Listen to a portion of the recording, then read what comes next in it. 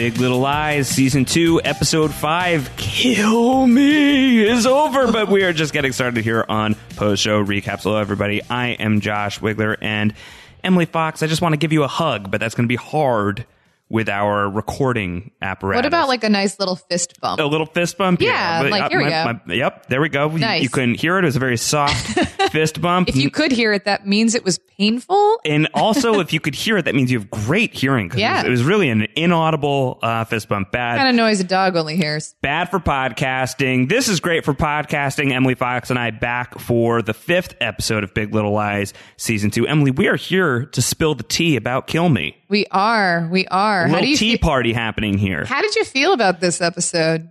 I've seen some reactions that said that this was the best episode of the season. Really? I don't really feel that way personally. I don't either. Yeah. It was fine. You know, it's Big Little Lies. I'm really coming to a place where like Big Little Lies for me is an excuse to spend time with these incredible actors every week. Oh, I thought you were going to say it was an excuse to spend time with me. Yeah, but I did say that because you're the best actor of them all. You guys should see Emily's some of her early stage work from when she was a child. She was one of the narrators of Joseph and the Amazing Technicolor Dreamcoat once upon a time. I might have been singing one of their songs as a sound check earlier. I also was in HMS Pinafore. Wow, I didn't know that. I didn't know you were in HMS Pinafore. Yeah, are you familiar with that Emily, story? did you know that I was in Joseph and the Amazing Technicolor Dreamcoat twice, and I like to tell everybody that every chance that I possibly can? Yeah. I was both Jacob and Joseph in separate productions. It's really not that big of a deal. You know what, though? There are more men roles in that like entire play. Are you trying to diminish my dramatic chops? No, I'm just trying to say that like I probably powerful. wouldn't have had a great part even if I was more talented. I wish that I could have been in Avenue Q. That would have been fun, but that would be more season 1 territory than season 2. We were talking firmly about season 2 of Big Little Lies. I didn't think that this was the best episode of the season by any stretch of the imagination. I think it was as we like to say around these parts, a little bit of a chess piece mover. Yeah. I feel like we're setting the deck for what's coming in these final 2 episodes, which is a crazy thing. I know to say that this was the antepenultimate episode of Big Little Lies season 2. There's just 2 more left after this one, and it feels like we're starting to get a little bit more clarity about what exactly is happening here, what the big kind of event of the season may be. It feels like it's going to be this custody battle between Celeste and Mary Louise that may drag the lie out into the open.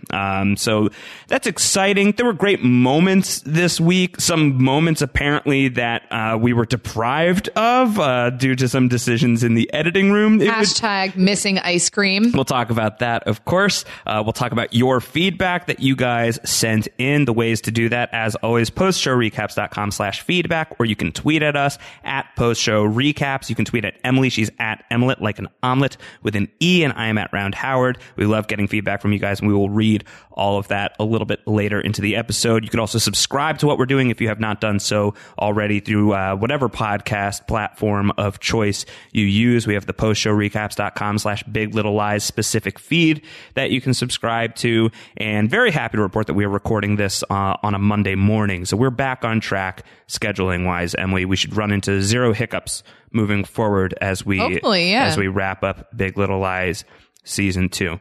For you, not the best episode of the season for you either, you would say? No, I mean, I think it definitely is a chess piece episode. It made sense. You needed to see a lot of the inner parts moving in order to move forward with, sort of wrapping up season 2. But yeah, I agree with you. It's not the most exciting. I actually liked last episode better than this one. Well, last week's episode had the slap. So hard to top the slap. And I'm not sure that there was like anything in terms of the Mary Louise. I was just going to ask you, was there any sort of like development physically for you where you were like, wow, this week? I wish I could say that like it was the sippage of the tea, but that was really just like kind of like in a totally fine way. It was a little bit more of the same. The scene with her and Renata, which we'll talk about. Do you think Renata had any tea in her cup? I don't know, but I don't think she did. The scene between Mary Louise and Renata almost felt more like, well, we haven't figured out how to get Laura Dern and Meryl Streep in a scene together, so let's do that. It didn't feel especially revealing of either character any more so than we already know about both of them. It almost felt, let me know if this tracks for you, it almost felt like Nathan and Eddie. You know what I mean? Just going to say, oh, it was just as necessary as Nathan and Ed crossing paths. Kind of felt that way. Kind of felt that way to me. I'm not mad at it. I love Laura Dern. I love Renata. I love Meryl Streep. I don't like Mary Louise, but I enjoy watching the character. She's a compelling character. So I'm not mad at them being in the same scene together. Just felt like maybe we could have figured that out a little bit better. But we'll talk about that. I feel like we should almost start with the ending before we get into the rest of the episode, because there are some bizarre things happening in this final stretch of Big Little Lies, season 2, episode 5 this week, where like Corey's a narc. Like, what's going on with Corey? Like, the episode ends with Bonnie. She's once again walking past the police station, and she sees Corey, Jane's boyfriend, walking out of the police station. There's also some strange shenanigans happening with Ed and Joseph and Tori Bachman, where like she's coming on to him at the bar, but he's like watching in the distance. Yeah, what's that about? What's going on? What did you think of the ending of this episode? I mean, it certainly made you want to watch the, next week's episode. I got excited about what this could possibly mean. I'm wondering if they're pulling Corey in because they've found a way to manipulate him or kind of like hold him, accountable, and therefore he needs to go report to the police as they continue to build this case against the Monterey Five. Yeah, so they've discovered some very weird fishery things. Yeah, he's like not eating sustainable fish, and they're like, listen, we're going to call you on that. You work at the Monterey Aquarium. Yeah, he's been doing illicit activities at the Monterey Aquarium. Surfing without a license. In order to protect himself, he's going to have to narc on the Monterey Five. I was surprised by that. There was never really a part of me that thought that maybe there was going to be like, I don't know, some sort of strange Corey thing happening. Yeah. It seems a little out of left field, but then again, I guess a couple weeks ago I said that he seemed like really, really suspicious, fishy even, that he just sort of seemed like maybe he was like a little bit over eager with Jane. Yeah. Does this track with that maybe? I mean, that might make some sense. Either way, it's kind of like an in on an otherwise pretty private Jane, right? So that might be the angle that they need for her. Because if you look at it from the perspective of all these weird things are happening, right? Renata has the bankruptcy thing happening. That didn't just come out of the blue. I think that's a strategic move, right? Mary Louise filing for custody is a way in which to get everybody caught in a lie for Celeste's side of things. So maybe they figured the only angle that they had left in terms of Jane, especially since she's pretty much only friends with those women, is to go after Corey and see what he knows, right?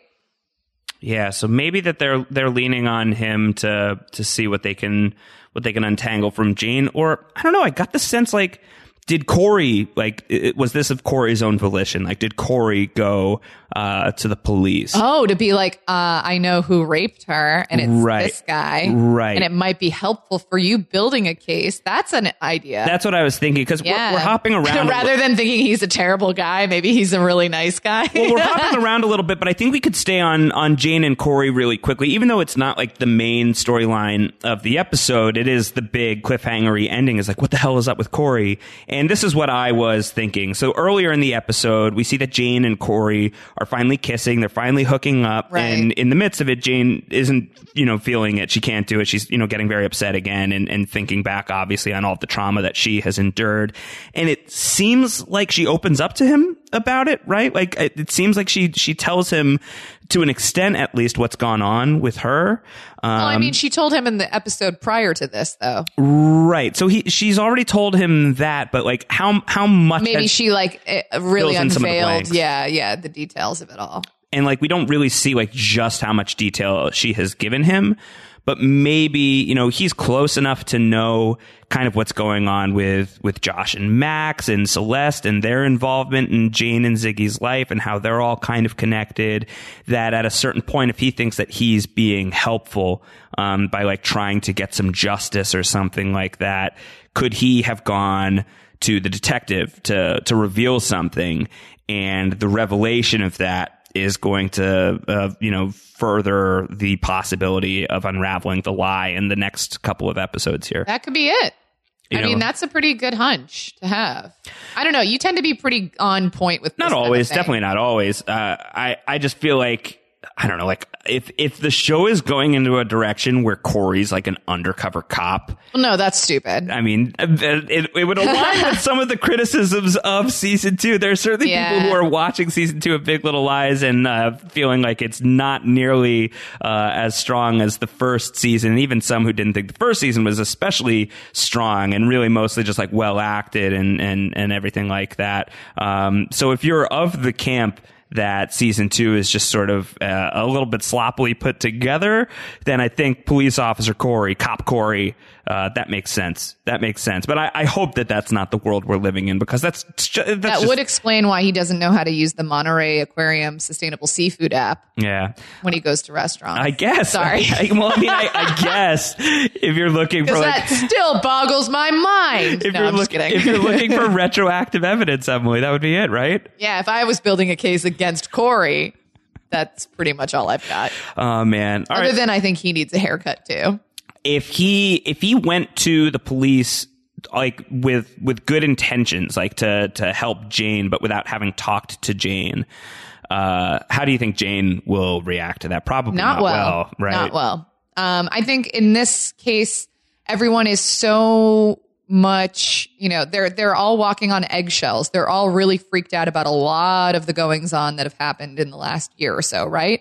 So for him to sort of entangle himself even further into this web, but in a way where he thinks he's doing well, but really, revealing a lot of her private trauma to the police, especially given the circumstances of everything else, I can't see that being something where she's like, oh, thank you so much, Definitely not.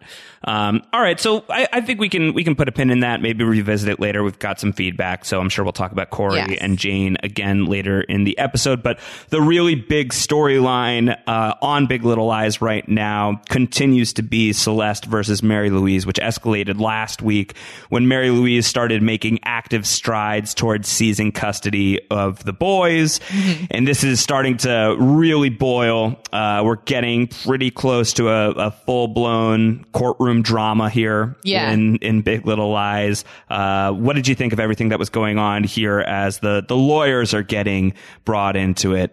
Celeste seems to be less than thrilled with her person. I mean, I think that that's a natural tendency for anyone who is sort of at this these high stakes.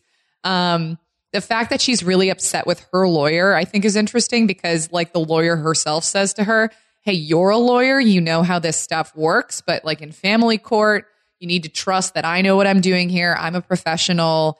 We don't speak, we don't say anything, and I think that actually is pretty sound advice given the fact that Mary Louise is again trying to manipulate this situation as she is with every single person she seems to come into contact. This judge is no stranger to this kind of behavior. And who is this judge, by the way? She's the mom from Freaks and Geeks. You were very happy about this. I know. I love her. This is Lindsay Weir's mother. Yeah. It's also Hannah Banana's mom, if I remember correctly. That's true, from Girls. But anyway, so I think, it's fair to assume that the judge has seen her fair share of, custody battles where someone's trying to paint the other person as a horrible person. And even Mary Louise, trying to be kind of pointed and smart about this, says, I think she's been a great mother to the boys. She just needs some time on her own to get her life together. It's about the boys' best interests.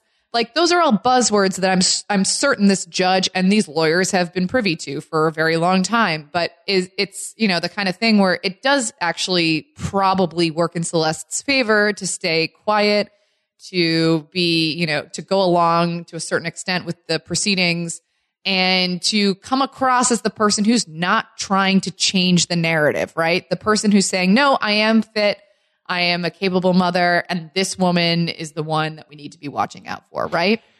One of the things, as I'm always trying to come up with a new thing that I love about Meryl Streep on this show, Emily, is it's less about Meryl Streep specifically this time around and more about the show's use of Mary Louise that I think kind of feeds into some of what you're talking about here, which is with all of the different main characters, with the Monterey Five, we've been alone with them before. We've had moments where it's just them and they're running or they're driving or they're, whatever other emotion they're going through. We've seen them wrestle with it privately. We're invited into their headspaces. We're invited into their points of view. We're trying to understand how they're processing not just the big lie, but all the other little ways that their lives are crumbling right now and all of the other imperfections that they are seeing in their existences. We're treated to that.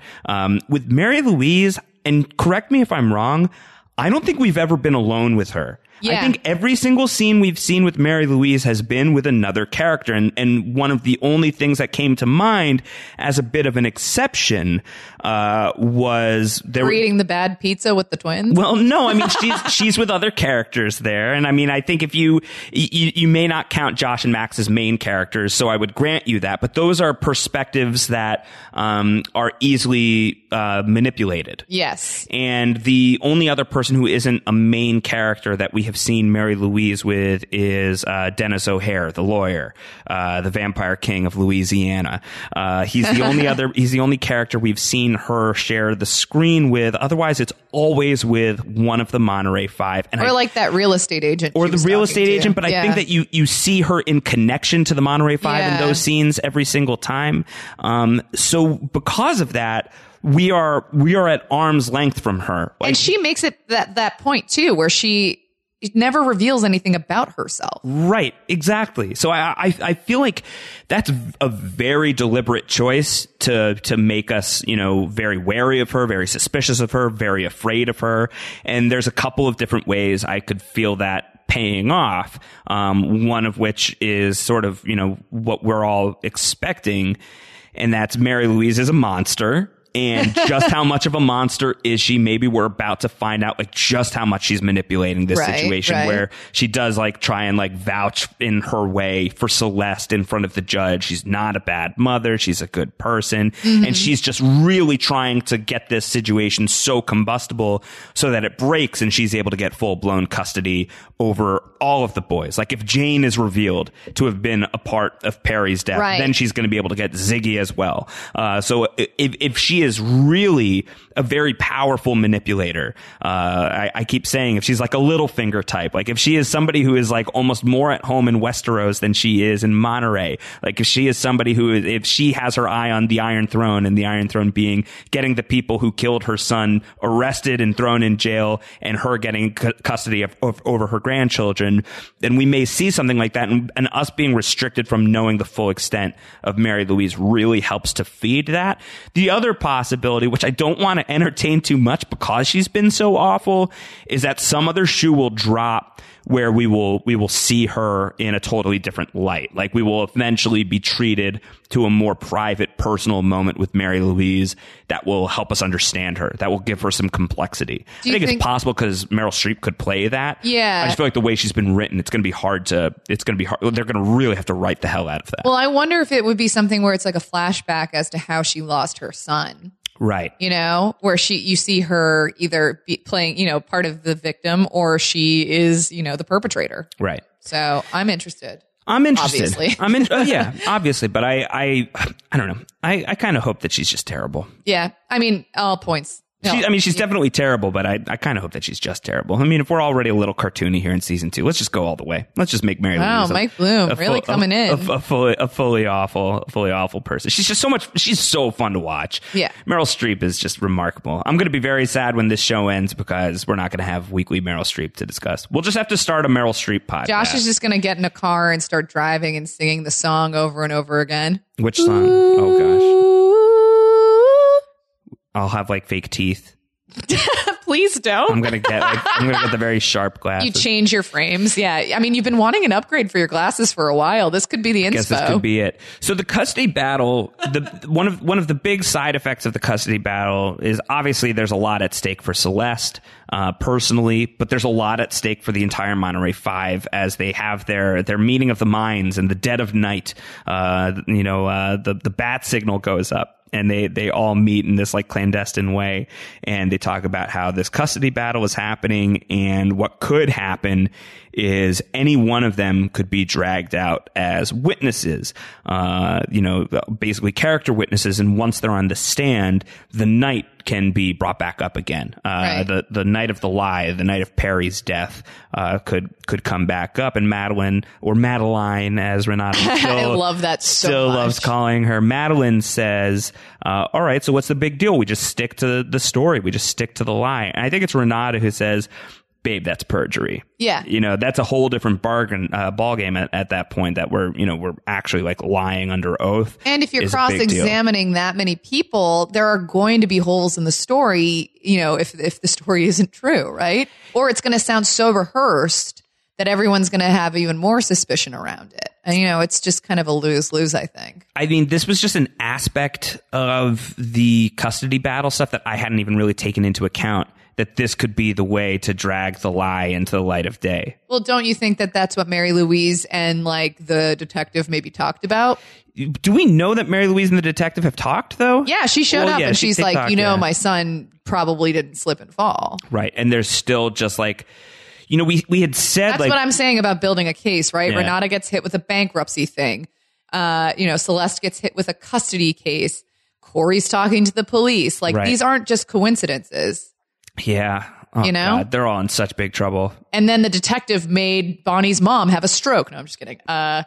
But like there are too many things that are sort of surrounding all of this to not think to yourself, okay, someone's pulling the strings on these puppets, right? Like there's something bigger happening here. Yeah. Do you think season 2 is going to end with the Monterey Five in jail? I mean, I don't know. I really don't know. I mean, could they all go to jail for this? Yeah. Potentially, right? I mean, isn't that possible? I mean, I'm no legal expert. Antonio, if you're listening, you can let us know like how steep of a sentence these people or do you think might be looking at flip? for what they've done. Will somebody flip? Will somebody rat out the others? I mean, I don't know. Bonnie keeps going up to the police station. I know. She should really stop showing up personally, like outside, like drowning. That. Yeah, she's drowning. So, I mean, obviously this is set up for next week's episode. If you've seen the preview, which we won't dive into too much because I think that the previews can be a little spoilery. So we'll withhold some of that. But it does look like we'll start getting into some of the courtroom stuff. Do you think it would have been smart for Celeste to settle per her attorney's, suggestion? Yeah, but at the same time, I don't blame her at all because Mary Louise is horrible, and to like give her the weekends with the kids, is just like further succumbing to the abuse. Yeah. And she doesn't want to be victimized anymore. She wants to own her life. She wants to take it back. Yeah. She's having such a hard time. So awful, the conversation at the dinner table with the kids. And I can't tell the difference between Josh and Max, but one of them says, like, you stop being such a bitch. It's like, whoa. Yeah. And Celeste is like, you cannot talk to me like that. Were you saying that when you were a second grader? Not to your mom, obviously, but like, did you know what the word bitch was? Probably. I didn't. Probably. I had an older brother. I remember thinking the word fart was a swear word and I wasn't allowed to say it. Fart's still funny, though. Yeah, it is. And I say it all the time. All these years later, fart still lands. Still lands pretty well. Yeah, so Celeste is just going through a hard time, and this hard time is going to spill out over onto everybody. Renata, who is obviously already dealing... Everyone's going through a hard time. With her stuff. Yeah, but I think it's a lot of this week is about Celeste versus Mary Louise. Yeah. But it briefly becomes Renata versus Mary Louise, where Renata is like to Celeste, they're having their meeting in Renata's office. She's like, I really think you should let me have a crack at her. I think you should just let me take a crack at Mary Louise. Everybody else has had a scene with Meryl Streep, and I really need to get that one in for myself. Yeah. And then that doesn't work out so well. Doesn't work out so well. It really does feel to me like, we just need to get Laura Dern and Meryl Streep together at the same time, which I'm not mad about. But I thought that, and I guess I'm of a couple minds on this. Is it in character or out of character for Renata to have set up the tea party at her house? Because Renata's house is, as Mary Louise is fond of pointing out, it's very large with a notable lack of furniture at the moment, and that is all thanks to the bankruptcy. So does she just kind of have such blinders about her situation and everything that's going on that she still wants to own the space. She still wants to own the meeting at her house, like as some kind of a power move where she's not even thinking about the lack of furniture or what. Because for me, like, it also feels like, wasn't this a blind spot? You're giving Mary Louise something to, you're showing vulnerability to Mary Louise, and you're so smart, and like, this isn't something that you would do. I just felt like the setting of it was kind of like that to me just like felt like this is not where this conversation would happen. I think Renata in general is going through a loss of power. So maybe this is one way where she feels like she has control over a situation that otherwise feels like it's spiraling. Like she just found out earlier in the day that she no longer is going to be featured on like San Francisco magazine's like top women or whatever, right? Yeah. So like the Power 100 or whatever. Yeah, maybe this is a way in which she's just trying to relinquish any sort of control over her life. Yeah. And it's just kind of like, you know what? I've got a lot of energy and I can't obviously not use it towards anything else. Right. Other than taking Amabella out of school when the boys are, suspended, and we're going to have a fun mother-daughter day, which is very random, but like whatever. There are times when this season does feel like it's just like doing bits over from season 1. Like when Renata's assistant, or the messenger as she identifies herself, she's like, don't shoot the messenger, comes in, gives her the news, and Renata's kind of just chewing on it. And then like she keeps like trying to be like, I'm so sorry about this. I'm so sorry about this. Like, what else can I do? And Renata like has the whole like, I said thank you. Like she has like that moment again, right? Where she's like, I said it's fine. So there's like, I don't know. There are some times where season 2 really does feel like just season 1 with a new wash, which I guess is, most shows. Listen, I'm not mad at that. I'm not mad at it because Laura Dern is so funny, but that's what I mean. It's like, and I love a sudden angry outburst like that. So the joy of Big Little Lies for me at this point is just watching these actors do their thing. I thought that was hysterical. Yeah, totally.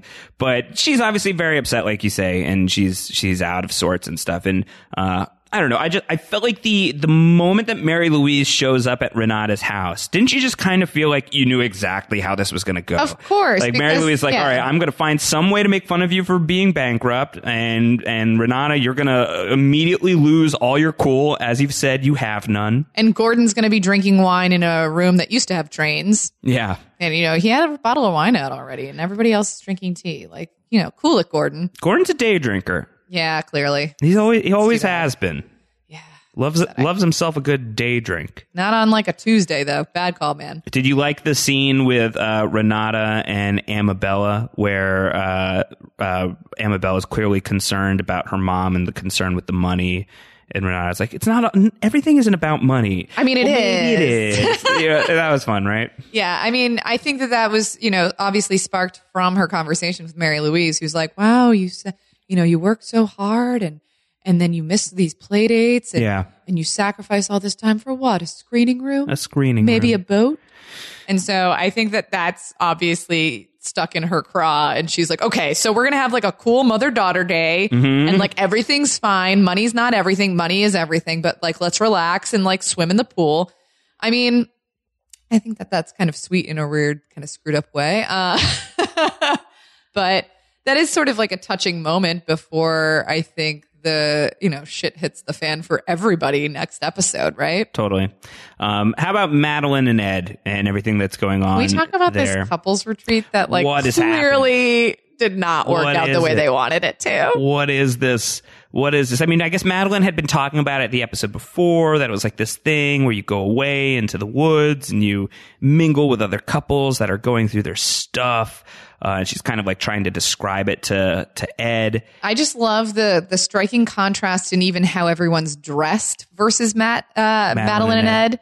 Like they're wearing like spandex and like, running clothes, and everybody else is wearing linen and tunics and I don't know. And listen, if you know me at all, you know that I'm a hugger. I like to hug. I am a huggy kind of guy. This is not your element. But I'm also like, I have intense stranger danger.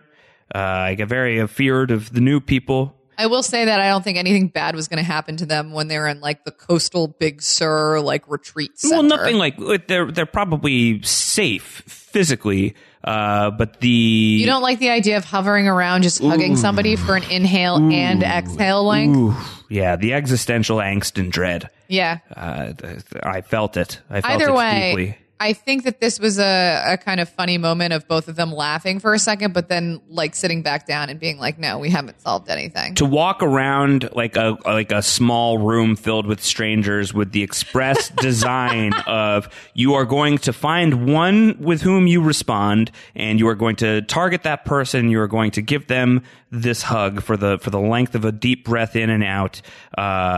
I would like retreat to the darkest corner of the room instantly. That is like icebreaker type situations, nightmare fuel for me. Don't you remember the icebreaker from college though? Yeah, I do. And I don't want to revisit that here. Emily and I went to college together. For those who don't know, we were in the same dorm our freshman year. We didn't date until junior year though. Yeah. So we were there during shoes into the middle. Yeah. Everyone takes one shoe off and throws it into the middle. This is the beginning of freshman year. And then obviously you pick a different shoe. You find the person who owns that shoe. You learn like 3 things about them, 2 truths and a lie, I think. No, I think you just learned one thing. No, I thought it was 2 truths and a lie. Oh, it was 2 truths and a lie. That's and then right. you had to report that to the whole circle of people, and we all went around and talked about the new person we met. Right. I forgot whose shoe I got, but the person who got my shoe ended up becoming one of my very best friends. But I made quite the weird impression on Sweet Becky, who took my shoe, and she goes, okay, so what's your name? I go, oh, it's Josh Wiggler. She goes, Wiggler? I go, yeah, you know, like Wiggler, as I did like a little wiggle dance. Yeah. And then we all circled back up after I've told her my 2 truths and a lie, and it gets to Becky's turn to introduce me. And she said, yeah, his last name's Wiggler. He does a little dance. And so then I had to do a little wiggle dance in front of everybody. I remember that vaguely. In the circle. And it was mortifying. Oh my gosh. So like this scene with the hugs kind of reminded me of that. Of just like any situation like that just gives me the ickies. I'm like, my body right now is contorting in a way where I'm... Yeah, I mean, you really are going through it right now. Are you okay? No. I'd reach out and pat you on the back, but I feel like that wouldn't be helpful in this moment. Wouldn't be great. The 2 truths and a lie, I'd forgotten about that. I obviously baked in the fact that I have webbed toes into that equation because that seems like really it would be a lie. A lot right now. But the truth is, folks, I do have webbed toes. Just like one spot. It's a spot, but technically they're webbed toes. Yeah. Shout out to my mom for giving me those. If you're listening, Dee Dee. Other than that, they both like get out of the thing and they're like, yo, that was terrible. And they can laugh about it. And then that laugh is quickly stifled by the tension that exists between the two of them still. Yes. As like, you know, Madeline pulls the car over and they talk about everything that's gone on. And Ed basically breaks it down as, you've left me with, you basically were profiling me, from the moment we first met. Would I be a good dad? Would I be stable? I made my peace with that you weren't going to do anything like as like some kind of like intense, hot love affair type of thing. You weren't looking for that. I made my peace with that, but you've left me with this terrible choice. You made the decision to stray from our marriage, and you've left me with the worst choice of all, which is either to walk away or stay with somebody who I can't trust anymore. Yeah. And she gets into the conversation about how she has like this feeling that she has like this self-destructive streak and that she feels like she's self-sabotaging. And she doesn't understand why she thinks like, do I hate myself? What's the reason that I'm doing this? I don't know why, but I can't promise you that I'm never going to screw up again, because I feel like I probably will, but I won't be unfaithful again. Like I'll find a new way to screw up, is what she says. Feels like it was the most honest moment between them in a while. Yeah. Like it felt like this was a sign of progress. Maybe this was a good couples retreat after all. It just required them being, in a weird scenario first, and then actually breaking it down and getting into the nitty gritty of it all. Yeah, except for the fact that Ed's going to have a threesome at the end of the episode. Yeah, so like, what is going on? Yes, I don't understand this. I don't get it either. But like by the end of the episode, he's at a bar. And Tori Bachman is there, and she's wearing another low-cut shirt. She's showing off the goods. It's just weird. I don't understand it. And, like, is this supposed Isaac to be Mendez therapeutic? Is at the other end of the bar, and he's staring him down. I mean, we're certain that was him, right? That was definitely him. Absolutely, 100%, 100%. It's just so strange. I don't understand what's going on here. Maybe he thinks that like the 3 of them plus Madeline can do it together. I don't think that that's what's happening. I just don't know. I have no idea. It was so odd. It was so strange. Maybe within like the Bachman marriage, they're probably dealing with some maybe stuff it's as like well. some weird therapeutic thing where they're like, I think it'll feel better if you see me do this. Like maybe like what Joseph and Tori have gotten to is like, you can get one over on me because I slept with Madeline. But so only if I watch? But you got to sleep with Ed. That doesn't... And I got to watch it. Yeah, I got to watch it go down. I don't get this. I don't feel like Ed's going to be into it is my guess, but he maybe. seemed to be smiling. He seemed like, no, I felt like he was like kind of weirded out by the whole thing, but maybe I misread it. I don't know. Well, I know I felt weird. I felt odd about the whole thing. very clearly you did. Yeah. I mean, I think most people were probably like, whoa, what's happening it's like, here? what is this? What's all this? I don't know. So we'll find out what's going on with that. Yeah, I guess we will. Talk about Bonnie. Yeah. Let's talk about Bonnie. Some intense Bonnie action this week. The title of this episode, Kill Me, it comes from Crystal Fox. Yes. Comes from Bonnie's mom. Still not doing so great. Awake, though, able to speak here and there. A little bit, right? And like she tells Bonnie's father that she's worried about Bonnie is basically what she conveys to him. I mean, that's no surprise either way, though. That was kind of her MO to begin with.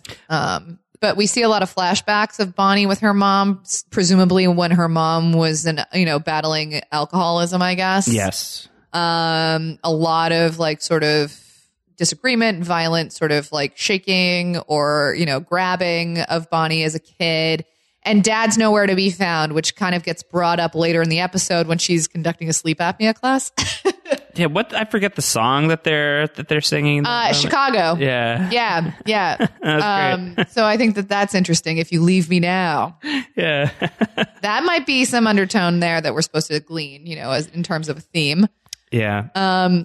But, she has this altercation or sort of, rundown with her dad where he shows up and says, we need to do something. Your mom's going to be moved to rehab, but she needs more help. She needs more care. And she's like, oh, wow, you're really getting involved. That's a first. Yeah.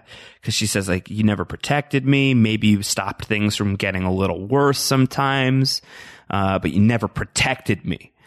There's like two really tough encounters between them. There's the one at the class, and then the one when she goes home to find the gift that Nathan has gotten for her, which is a treadmill. Jesus. When she loves running outside. Yeah, I mean, way to go, buddy. I don't understand their coupling. I don't get it either. No, it doesn't make any sense to me. It just doesn't really make sense to me either. But her dad comes home. He's there because Nathan wants to stand watch for Bonnie's mom. The one good thing he does in this episode. And give Bonnie's father a little bit of a break. And Bonnie's father like comes back, like he's had some time to think about this, obviously. Like, I did protect you. And she really doesn't want to have the conversation anymore. I was at the time, I was a little afraid of where this was going to go.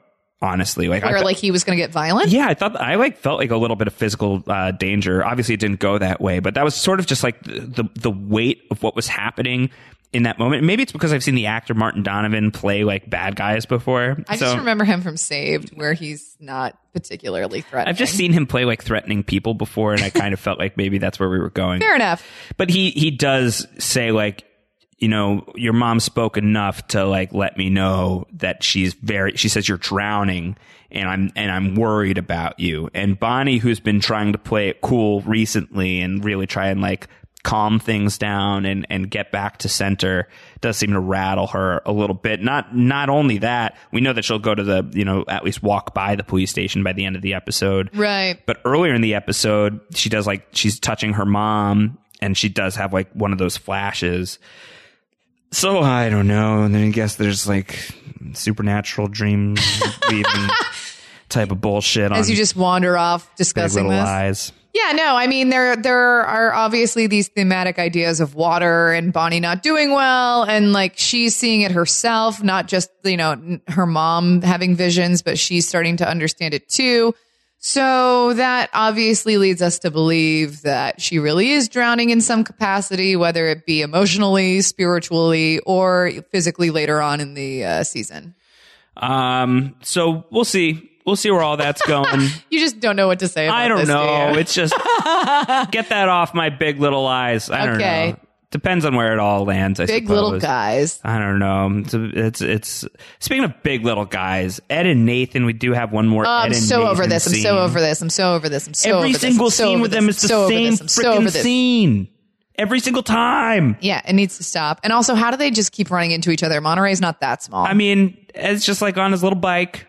Nathan's running on the same little path. He's like, Ed, hold up. I want to tell you, like, I'm so sorry about the thing. And Ed's like, Nathan, just stop it. We just don't like each other. And Nathan just does his Nathan thing. He's like, why have to be such an a-hole? Why have to always be such a little prick? Like, it always escalates so quickly to that thing, to that exact place every single time. And then the specter of physical violence is raised every single time. And then Ed bikes away on his little bike and Nathan grumbles, privately grumbling Nathan style. It's like they took the one scene where this happened in the first season. and they were like, you know what? We need a little we need filler. 1,000 more versions of that exact scene. Yeah. Enough. Yeah. It's too much. Yeah. They're sort of like the unneeded glue between like more important things. It's not, I don't need it. Okay. I don't want it anymore. All right. It's okay. Where is it going? Josh, it's gonna be all right. I'm so worried that there's going to be something very important that happens between Ed and Nathan. And I'm not going to be able to take it seriously because it's okay. this is so know what? slapsticky. Let's move on. Slaps leads me to beatdowns, which leads me to Ziggy and the boys Oh, right. taking down the bully. Yeah. Do we think that bully was fed those lines? Because how do little kids know some of this stuff? Yeah, I think that's possible. He was but, coached? It's also possible. What's his name? Brian McPherson? I don't know was that his name? Yeah. Really? Wow, that really stuck in your mind. I was sitting there and I was like, I feel like I knew someone named that. That So that's dastardly probably what- Brian McPherson. Yeah. He's a piece of work, this kid. Do we know a McPherson in this story? Off the top of my head, I don't. All right. If you want to, I mean, you're human IMDb. If you don't remember, then I'm I'm not fantastic with character names on this show specifically. Like we were just talking the other week about how much I liked the principal. I've already forgotten his name. Oh yeah, Mr. Principal, Mr. Principal, Otter Bay Principal, Brian McPherson. Played by Benjamin Plasala is the name of the young actor who plays that child. Great bully acting. Yeah. I have to say. He actually was really scary. It was great. That moment where He's just standing there where the being like, twins what? show up to him and he's like, "Oh, so that means your dad's a rapist." And they're like, "You can't say that." He's like, "Do something about it." It's Yeah. like, "Oh my God, Brian McPherson." Yeah. Got what was coming. Yeah. So anyway, I mean, I'm not condoning child-on-child violence, of course, but a split lip is probably good to walk away with based on the amount of damage we that those boys Joshes could have have done. an unspoken rule where we can warg into each other and quantum leap into each other's existences. So if I had quantum leaped into young Josh Wright's This is a perspective at stretch. this point in time, I absolutely would have fought back against Josh, Brian this was a McPherson in that stretch. moment. This was a stretch. Yeah, it's quite a stretch to warg your existence into somebody else's. Oh boy! All right. human Well, very exhausting. Okay. Bonnie's mom could tell you all about it. Gosh. Okay. Well, anyway, so the three boys beat up Brian after he shows up and really is giving Ziggy a hard time. Everyone's suspended. Releasing all of this information, sort of saying it aloud, means a lot of people have been talking, means he's been fed these lines. We're not particularly clear on We don't what know that if he's means. been fed the lines. It could just be that like it's the talk of the town. Yeah. And the fact that it's the talk of the town means it's going to open gonna up blow pretty up. soon. Yeah. Yeah. But anyway, the boys get suspended for 3 days. Like Mary Louise found out because the boys are just like, "Oh yeah, did you know that Ziggy's our brother?" You know, Yeah, like I who know. else have they just been telling? Yeah, I know. It is a little bit like, okay, here we are. So that's troubling. It's troubling. Yeah. And, I think one of the recurring themes that we're watching is the boys' violence, right? Like how violent physically are they with each other? How are they with other kids? That was the entire theme of season 1 with Amabella being strangled randomly. So seeing this sort of escalate towards other kids, even if they were provoked in a way, is something to keep an eye on. And I think Celeste is very concerned about that for obvious reasons. I think, Jane is starting to realize, okay, Ziggy is part of a threesome now of little boys that are like fierce children of Perry. And, could he when she goes, Ziggy, what happened? And he's like, well, I don't remember. I don't know. Whereas in season 1, he was very forthcoming with her, right? Well, he's dealing with some hard news for anyone to get at any age, but to process as a young boy. And Jane's always kind of looked at him, just for a moment or two, being like, I wonder if he could end up having any of those qualities. And Ziggy even brings that up in this episode where he goes, am I going to grow up to be like my father? And she goes, no. You're going to be a strong, handsome, smart, funny little boy, like man, like you don't have to worry you're going to turn into your dad. But that is, I think, one of those things where everyone's sort of holding their breath, being like, all right, how does this manifest into our kids, right? How does it carry down? I think the show at least really wants us to engage with that. So I think TBD on exactly how that'll shake out for Ziggy alongside Josh and Max. So we're rooting for all these kids. There is a protective quality to the twins too, though, when Celeste is telling them, if someone's going to show up, they want to kind of take stock in what we're up to. And they're like, what do you mean? Grandma wants to take you. And they're like, no. And they're like, do you want us to say we don't want to go with her? Do you want us to lie? Like, we'll protect you, which I think is so like touching and really upsetting and sad to have to like hear that from your like second grader, right? Yeah. But probably pretty on the mark in terms of how some of these things end up playing out in real life. But I think Celeste is also like, I don't want you to lie. I don't want you to say anything bad about grandma. Just tell the truth. You want to live with me? Yep, you can say that. Yeah. All right, we've got a bunch of feedback to get through. Before we get to feedback, Emily Fox, I want to take a moment to thank our sponsor for this episode of the Wig Little Lies podcast. And Emily, we have some new friends here on Wig Little Lies. The lovely folks over at Sunbasket. Yeah, someone got the memo that I like food. Yeah, someone got the memo that Emily Fox likes food. And if you are listening to this podcast, then you like food as well. No matter what you like to eat, Sunbasket makes it easy. They have paleo, carb-conscious, gluten-free, Mediterranean, diabetes-friendly, and vegan meal plans, whatever you're into. Choose from 18 weekly recipes. Everything you need to eat clean and healthy. Sunbasket sends you organic produce and clean ingredients right to your door to create your own dishes from their recipes, such as shrimp pad thai with rice noodles and sugar snap peas, or Hawaiian locomoco with teriyaki chicken and fried eggs. Emily, speaking of Hawaiian, we made some Sunbasket meals the other week. We had some Hawaiian garlic shrimp. We did, and you got to take your hand at the stove. Listen, so everybody who listens to Emily and I banter, or many of you, perhaps you don't, and if this is an underreported story, let's report the story out. Yes. Emily is a gourmand. Wow. I did not expect this kind of introduction. She is a master of food studies, That's graduate from New York University's Food Studies Master's Program, recent graduate. Thank you. I'm so proud of Emily Fox. Thank you. And even before she got her master's, you've always been a master of the kitchen, lifelong. Yeah, you are definitely queen of the ring in that regard. Your boy Josh Wigler, not so much. Big fan of the eating of the food. Very tentative, hesitant, afraid in the kitchen.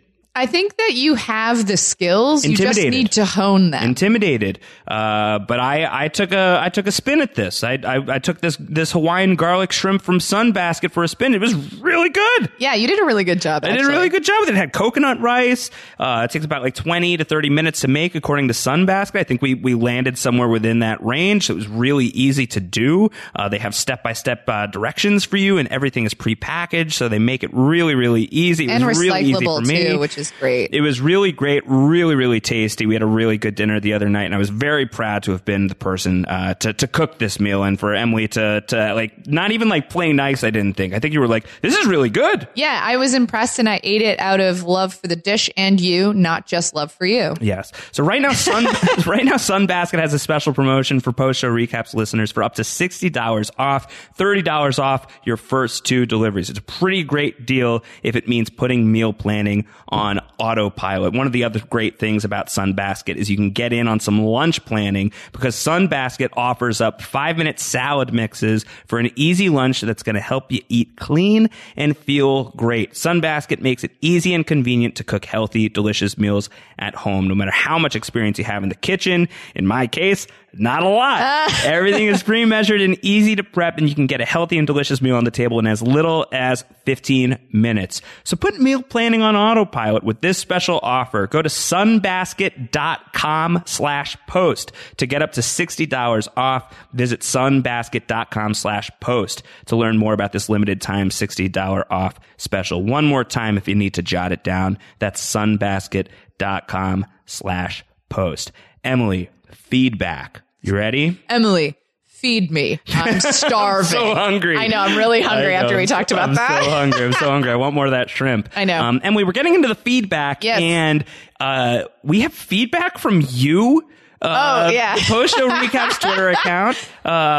We put out the call for feedback for this episode of Big Little Lies, and the first person to respond was Emily Fox. Sorry, sometimes I just have to say something. Emily Fox, who asked, when you see something or you don't see something, you say something. Emily Fox says, "What happened to Tom and his charming seaside coffee shop?" I mean, it's a fair question, everyone. It was followed up by the great Nancy Greenshields, who responded, "Justice for Tom." Seriously. Yeah. You think maybe that's why Corey's talking to the police? Last time there was a charming young man here who met all of the women. He disappeared. Or maybe Corey's like, "I killed a guy. Oh, God, he killed Tom. I killed a guy, fed him to the sharks. That's a better mystery, I think. I fed him to the fishes so I could get closer to Jane. I can't keep it a secret anymore. This isn't a sustainable secret."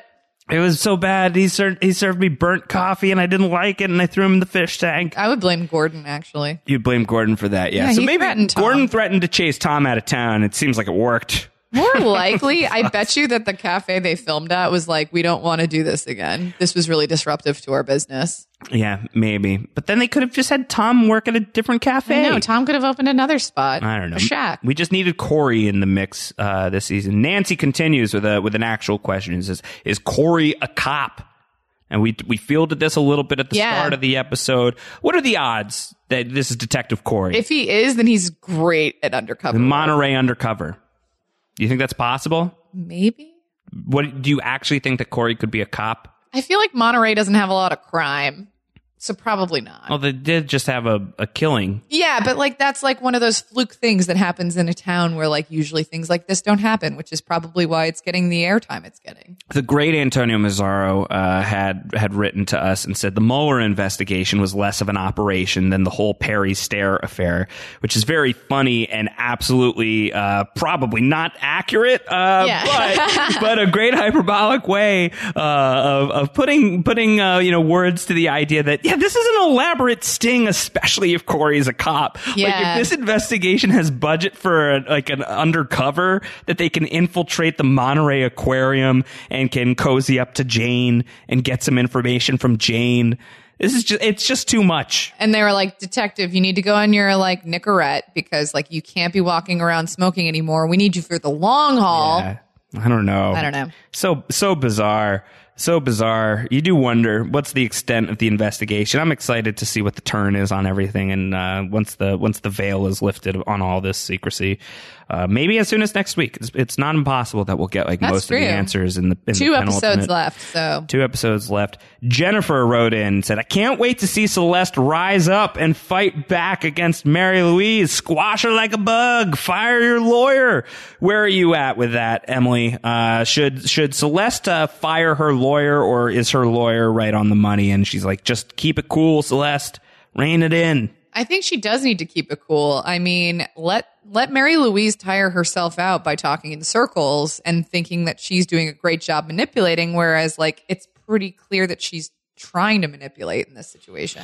Yeah. That being said, I think if I were in Celeste's position and I was this upset and hot-headed as I expect I would be, if like I was like potentially losing custody of my children, I would probably feel the same way she does, where she's like, "Why aren't you talking? Why aren't you fighting? Like, come on, do this."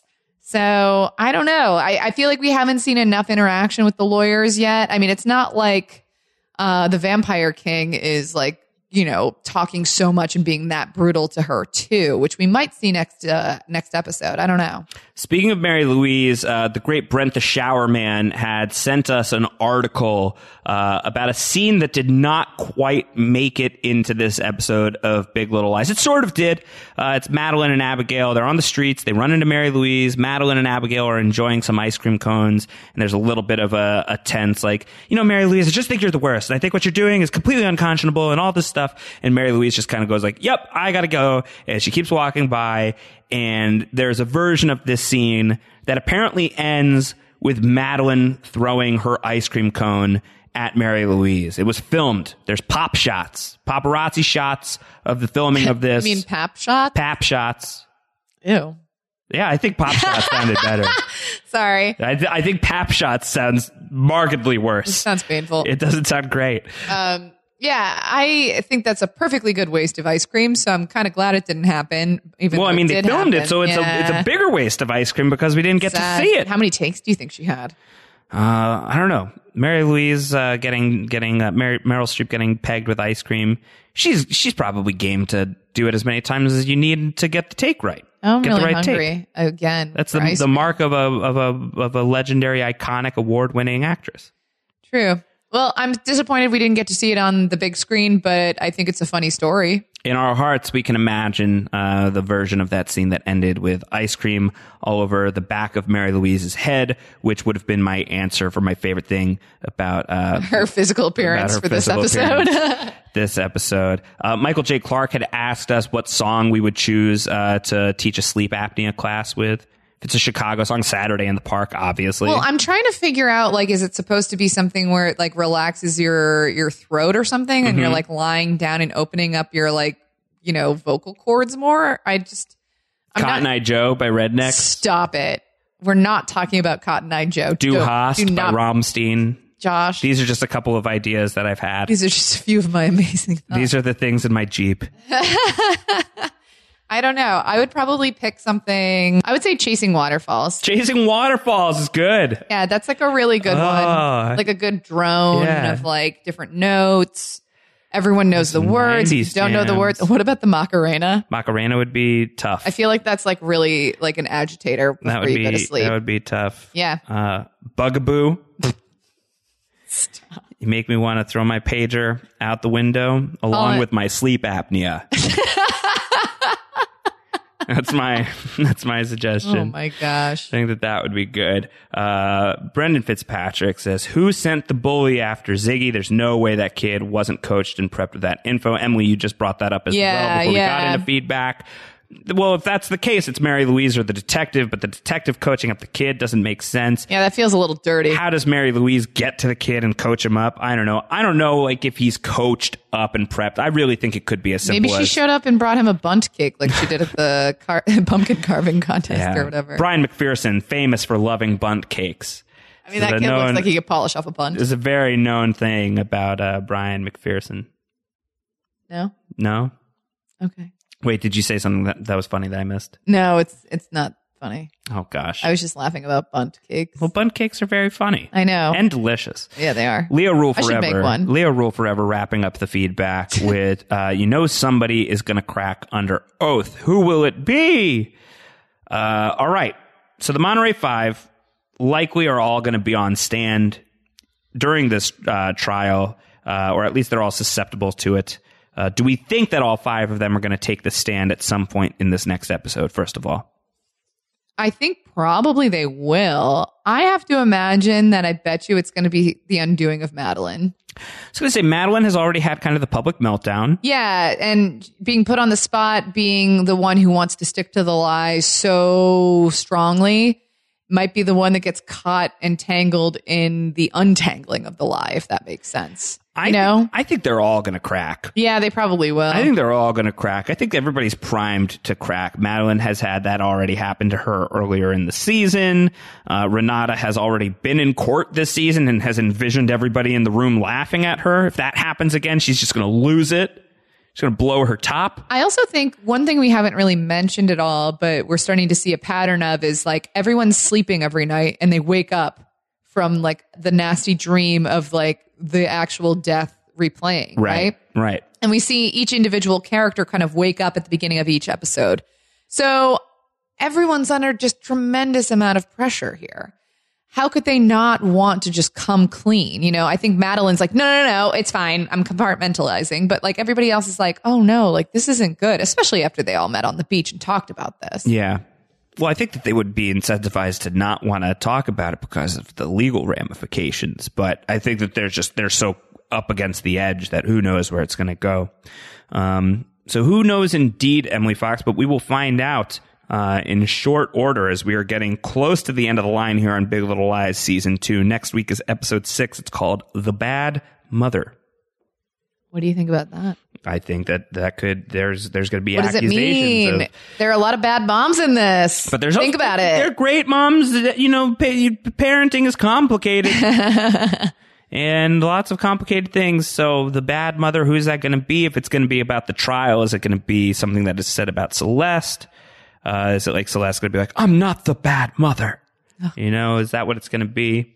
With her like slightly Australian accent kicking in. It did kick in a little bit this week. It does every week. It does a couple of times. It's like, come on. It's happened a couple of times. I know. So I'm a big like accent like nerd. You have an ear. I have an ear for it, and it drives me crazy. Drives you nuts. Like I should have been an accent coach in another life. Whoa, that would have been a cool job. I could do it. Listen, it's not too late if that's what you want to do. Guys, should I do that? No, you should continue down the food path. I mean, I just got my master's, got your master's so degree, like but maybe after that, okay. You know, some point down. You know, I could be a jack of many trades. I guess, you know, just do what you want. Don't let me influence you. Thanks, John. Do whatever you want to do. What a supportive husband. Do whatever you want. What a nice guy. Postshowrecaps.com/feedback is the way that you can get feedback into us, as we have just read so much of it. You can tweet at us as well. At postshowrecaps is our Twitter account. Emily is at Emilette. I am at Round Howard. We'll be back next week talking about The Bad Mother. Subscribe to what we're doing, postshowrecaps.com/Big Little Lies, or wherever you get your podcasts. You can subscribe to us that way. We would love your ratings, your reviews, honest feedback. We always appreciate it. We've got some Stranger Things action happening on Post Show Recaps right now. Mike Bloom and I have launched our coverage of season 3 of Stranger Things, which is currently available in its entirety on Netflix. The show, not the podcasts. The podcasts are coming your way a little slower than that. We're doing 3 podcasts a week at this point. So we have podcasted through episode 3 of season 3 of 8 episodes total. Subscribe to postshowrecaps.com/Stranger Things if you are interested in hearing those recaps. They are spoiler free. Mike and I watched an episode, recorded a podcast, watched an episode, recorded a podcast. So if you've binged the whole thing, you can listen to the podcast and laugh to yourselves at how wildly wrong Mike and I are along the way. It happens quite a bunch. And then there's times where we get it, you know, pretty accurate, which is also fun. It's great. Well, I've lost Emily Fox. That's not true. She's on her phone and she's ready to wrap this thing up. I was just looking at Instagram real quick. She's just Instagramming right now. She's doing her social media thing, so I think that's all right. That's our cue. That's our cue. I'm psyched for next week. This is going to be a great way to wrap up the show the next 2 weeks. Next week is going to be great. We've got 2 more episodes of Big Little Lies. The podcast is going to go on for a week beyond that. We'll do a final feedback show at the end of the season as well, just to look back on the season overall, the state of the franchise, such as it exists. We'll do that. So we've got a few more podcasts coming your way, 2 more weeks of the TV show proper coming your way. Anything else going on in your life, Emily Fox, that you want to talk about? No. We're watching Forever on Amazon right now. Yeah, I'm really enjoying that. That's been fun. Yeah. No, I'm just thinking about how I'm going to eat lunch now. Okay, well, we're going to go eat lunch. We hope that you guys have a great rest of your day, great rest of your week. Yes. Rest up. Seems like we're going to have some very Big Little Lies coming your way in the not too distant future. Until then, take care. Bye.